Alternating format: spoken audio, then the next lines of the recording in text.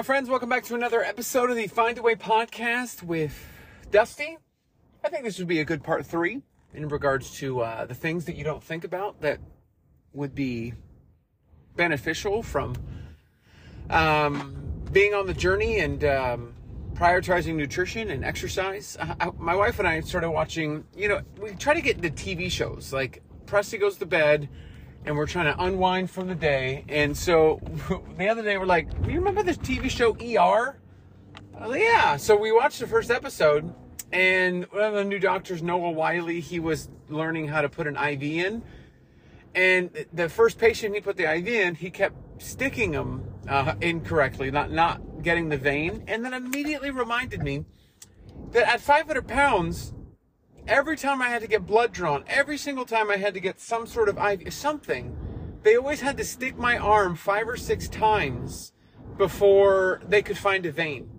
Something so small and minuscule that wouldn't seem like much that anyone would think about. I mean, hey, you get stick, okay. You get stuck 5 or 6 times, it's not a big deal. But if you're not really a big fan of needles, or if you don't want to get jabbed 5 or 6 times, it may be a big deal. And so a small thing like that is nothing that I experience now, because body fat wise, I've reduced enough to where my veins are a little bit more present. So it's easier for them to get access to a vein. Well, that was not the case at 500 pounds, 400 pounds even. My forearms were large enough to where they just couldn't find it. And that's even after they put the little wrap on my arm and they increased blood flow to the vein so they could see it better. They would stick it in. I remember a couple times they would put the needle in and then swab it around to see if they can find the vein. Silly little nuances that you benefit from, that I've noticed a benefit from. Now, think about this.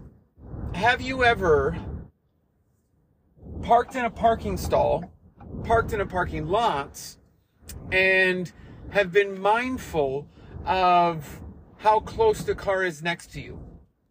And you juggle with the fact of, I want to park closer to the front so I don't have to walk far because my lower back kills me or hurts so much that I don't want to walk too far.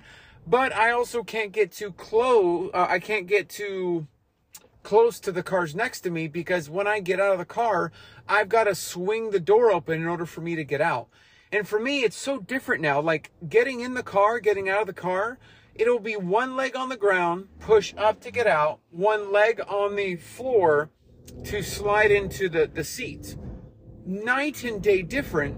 And in fact, a car purchase or my wife and I picking a car was based on my weight. Like we had a Nissan Cube, and that Nissan Cube, for the life of me, my wife was saying hey, this looks like a Honda Pilot. If you're ever thinking about getting a Nissan Cube, the toaster on wheels, ever thinking about getting a Nissan Cube thinking it looks like the Honda Pilot? It doesn't. Nope. No.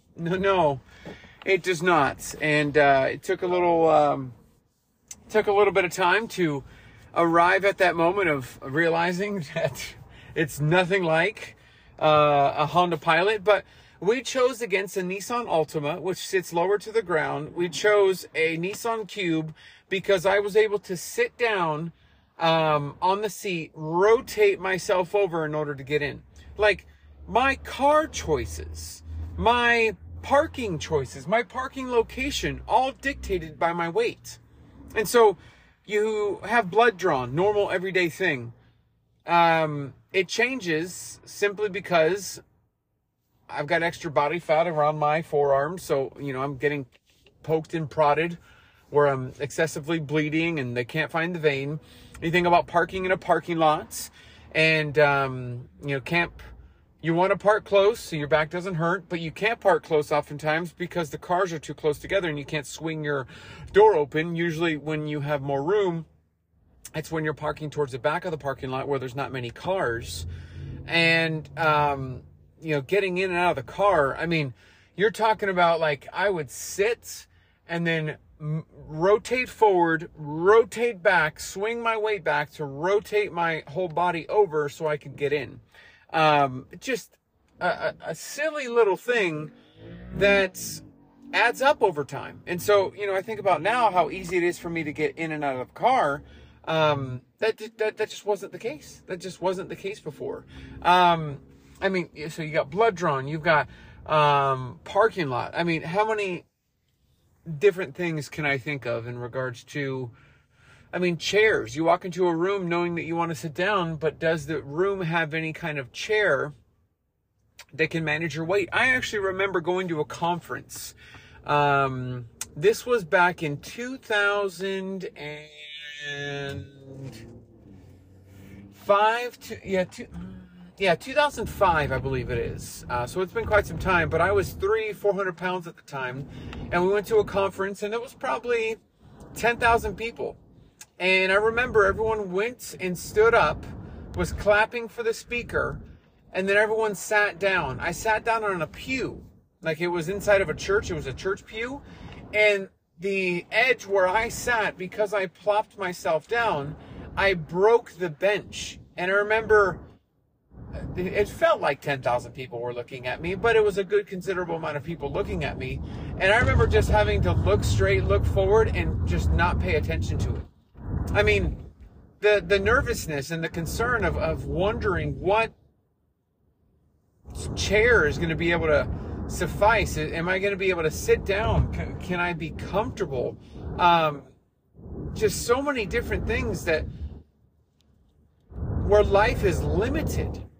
And, a prior episode or an episode in the future, however these episodes get released, honestly, there's not a huge structure and plan of like, I'm going to do this exactly 4 days after that. I record them, and I don't want to overwhelm you with too many episodes all at once, so I usually cascade them. I record 3 or 4 at a time during the week, and then I cascade them out, so that way it gives like a weekly or bi-week, like 2 a week, 1 a week episode. That way it keeps keep the conversation going. And so, one of the recent episodes or episode that you'll hear in the future is about not considering yourself better. Like you're not a better person because you lost weight. You just simply removed limitations. And this kind of goes hand in hand with that, all the stresses and all the concerns and all the problems that I was having at 500, 400, 300 pounds are just non-existent where I am now. And I hope one of you identify with maybe something that is an inconvenience or an issue simply because of where you are and where you want to be. And I'm hoping it gives that drive of where you want to be, of like, I don't want to deal with this. I want to get into a car the way I want to get into a car. I want to walk into a room and not worry about the chair. I want to be able to go get my blood drawn, go to the doctor, and have my blood drawn without any issue or problem. All these nuanced little knickknacks about the journey, a lot of them get solved. I get questions all the time. Hey, did you have any problems before you lost weight, and what changed? I had nerve issues in my leg, lower back issues, sleep apnea, was pre-diabetic, I had a fatty liver, I had a lot of problems, and those have all since been resolved since, prioritizing and putting my health first. And so all these limitations, all these issues, try to look for them, try to find them in your own life, and use it as motivation to keep going and keep pushing and keep pressing towards your goal, because those limitations are no way to live. They're absolutely no way to live. That's it. That's all for this particular episode. I hope you're encouraged on your journey. I will talk to you soon. Take care.